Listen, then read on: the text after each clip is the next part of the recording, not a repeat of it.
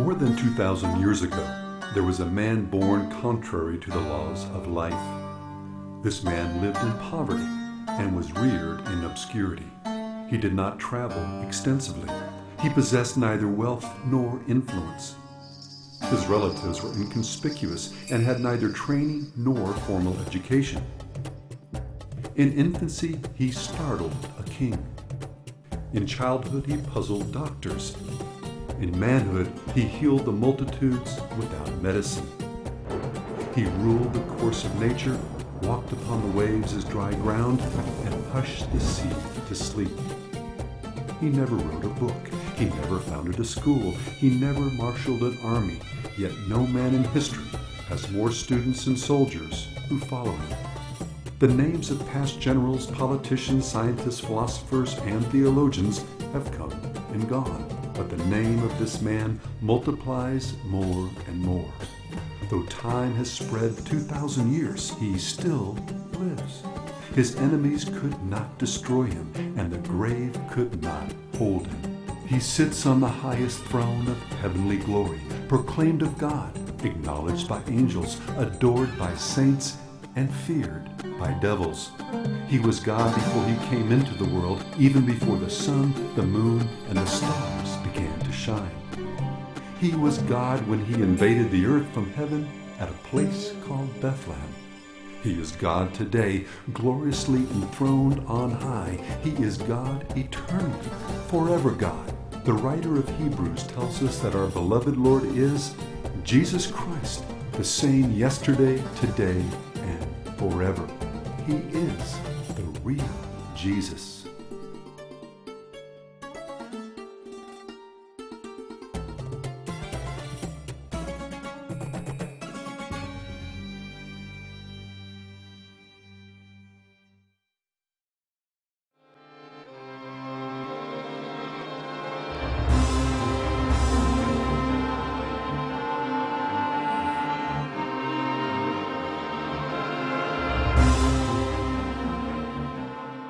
Hello, my name is Eric Holmberg. The following presentation begins as a response to ABC TV's controversial program, The Search for Jesus, hosted by Peter Jennings. Part 1 of this video focuses on the 7 myths of the liberal critics made popular by the so-called Jesus Seminar. We will debunk these myths one by one. Although Jennings' documentary is now several years old, the misinformation generated by the Jesus Seminar is repeated endlessly by similar programs and news stories. In a future presentation, we'll look at how the heresies promoted by these liberal critics have provided the underpinnings for more recent novels and films, such as The Da Vinci Code. And we'll examine how Hollywood reinforces popular fallacies about Jesus through the conscious repackaging of ancient heresies.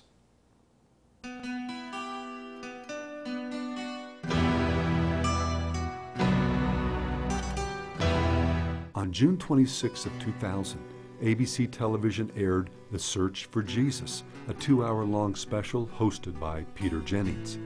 The program took viewers to Israel and interviewed locals, Christian pastors, clergymen, and laymen.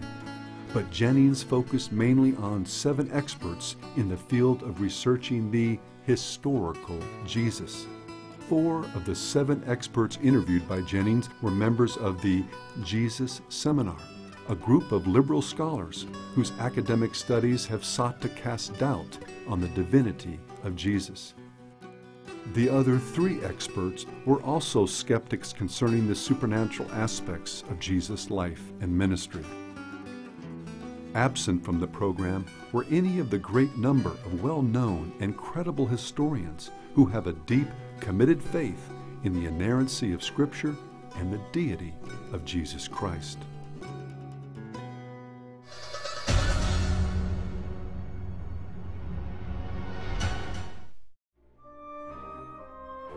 The Search for Jesus relied almost solely on a school of thought called liberal theology, or the historical critical method. At the end of the 19th century, a school of liberal theologians arose in Germany. They were called the Higher Critics. Their proclaimed goal was to isolate the historical Jesus from the God-man who had been worshipped and adored by the church for 2 millennia. The divinity of Jesus Christ was presumed to be a myth. His many miraculous works were deemed to be legend. The effect of these apostates has grown to the current day as they have stripped layer upon layer from the Jesus of the Bible until all they have now is a mere common man. The German higher criticism was an attack upon the original authenticity of the documents of the Gospels and of the New Testament, that they were written later and that they were written by people who didn't have firsthand knowledge of the facts and so on. And basically they were writing an idealized picture of a Jesus who never existed. And the German higher criticism became actually the basis of worldwide liberalism. Then in the United States at Union Theological Seminary and the liberal seminaries like that, they always appealed mainly to the works of the German higher critics. Dr. John Henry Ludlam Jr. was one of the greatest biblical scholars ever to come out of Yale University.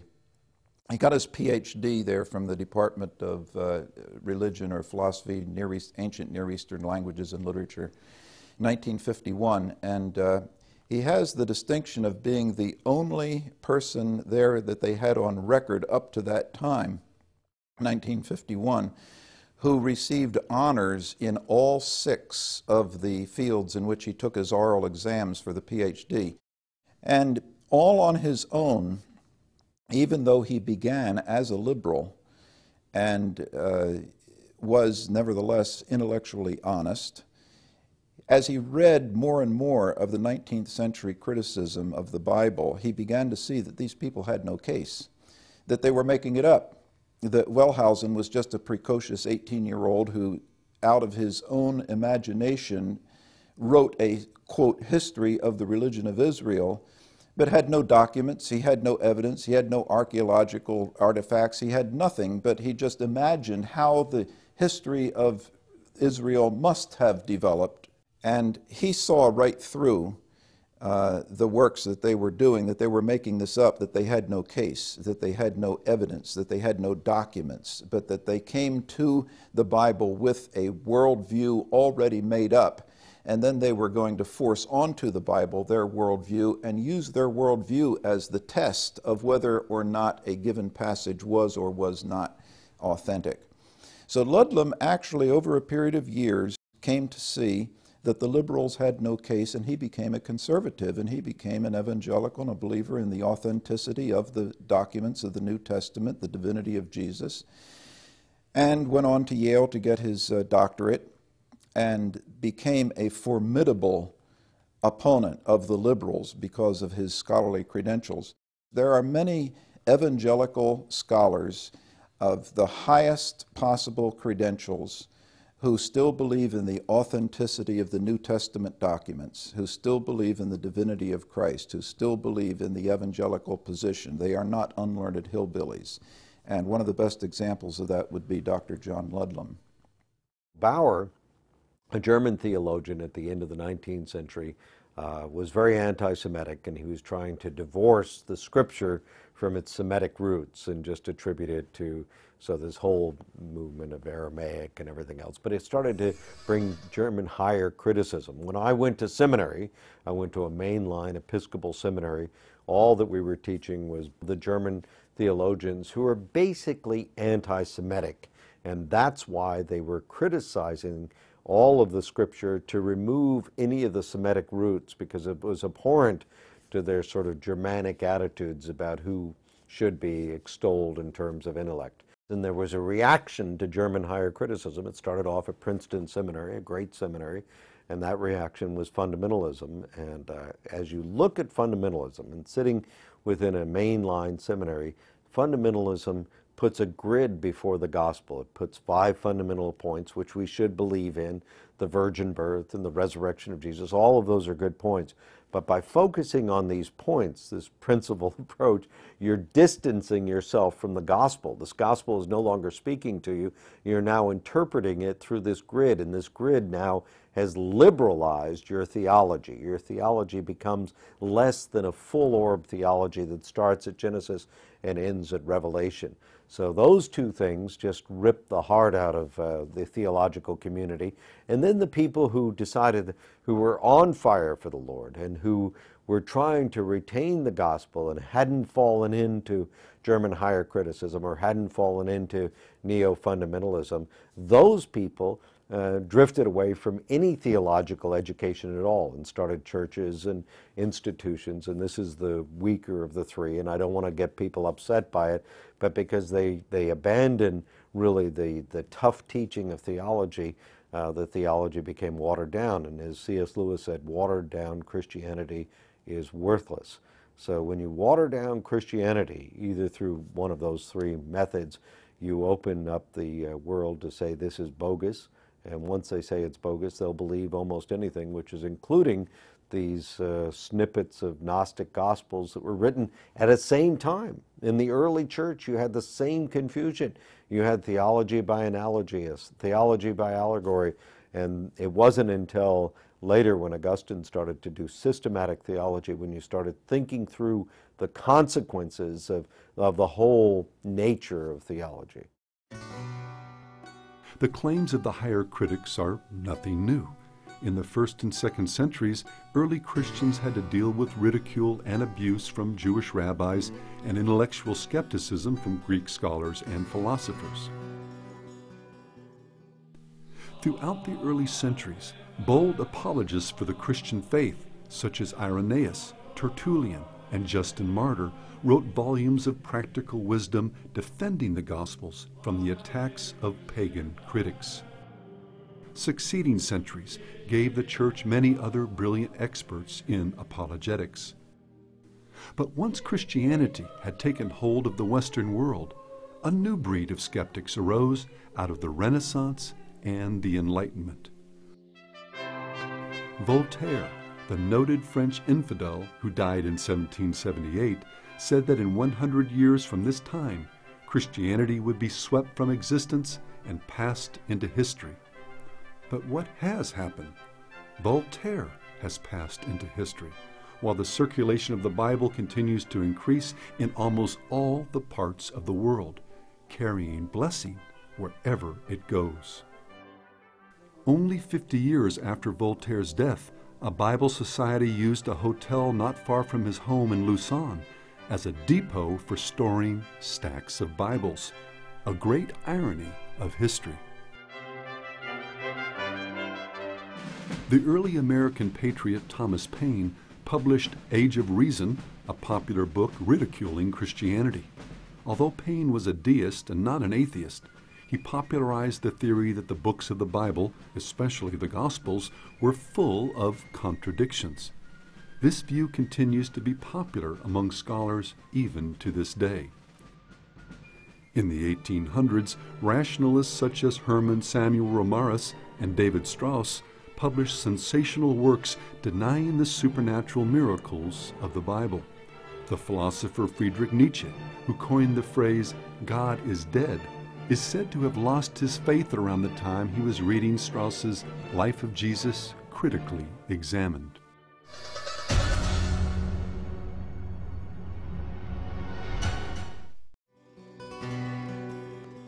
More recently, there was the Jesus Seminar, a council of liberal theologians who meet twice a year in an attempt to debunk the accuracy of the Gospels. Many of their so-called discoveries are simply repeats of what the liberal theologians of the 19th century said. Strangely, these opinions are rigidly held even though 20th century archaeology and textual criticism have refuted many of their claims. The Jesus Seminar's attempt to debunk the Gospels as invented history is not based on a thorough examination of the Bible's manuscripts. Unbiased examinations reveal ample evidence that the Gospel accounts are, in fact, historically accurate. But these so-called experts are undaunted by the facts. Even today, the skeptics continue to spread the error of an historical Jesus.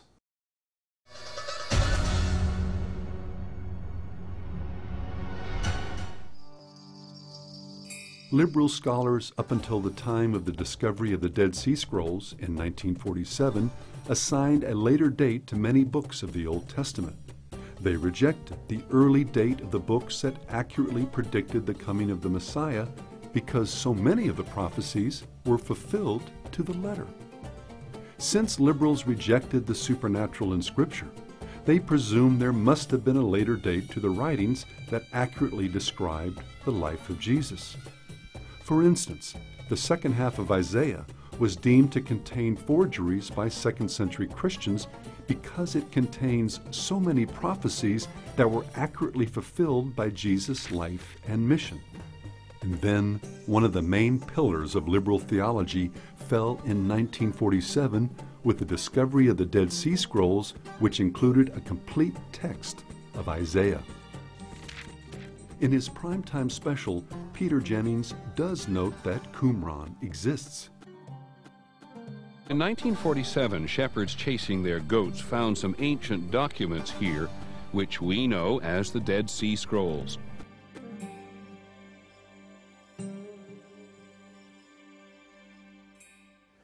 The Dead Sea Scrolls were a tremendous find.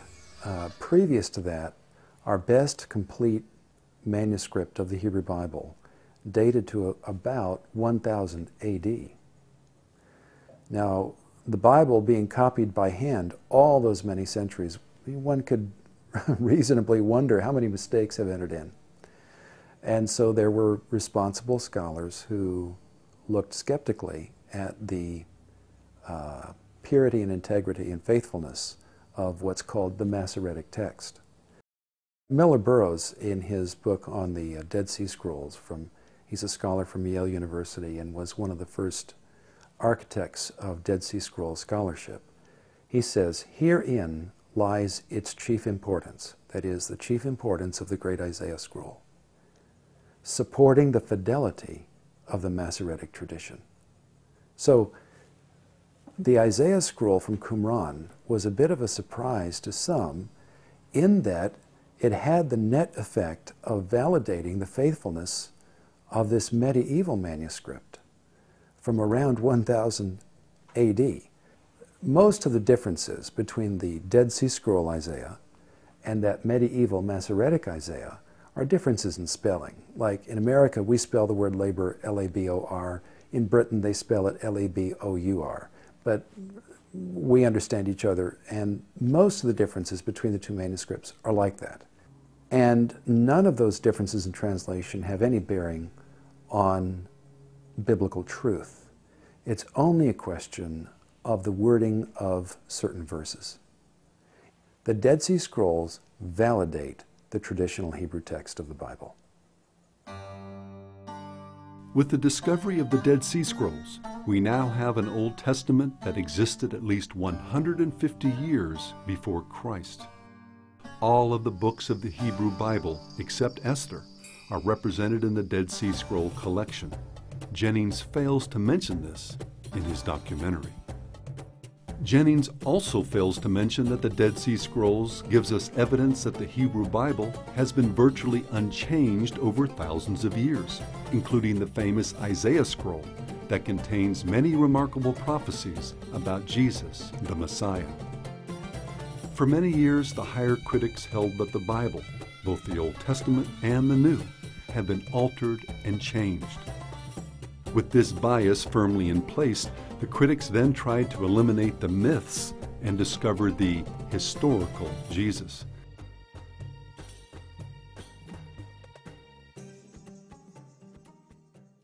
The search for Jesus rejects or ignores all the archaeological evidence that supports the claims of the Bible. Throughout the special, Jennings ignores the many messianic prophecies of the Old Testament that were fulfilled by Jesus. He also neglects to examine the overwhelming evidence that the New Testament has come down to us in virtually unaltered form.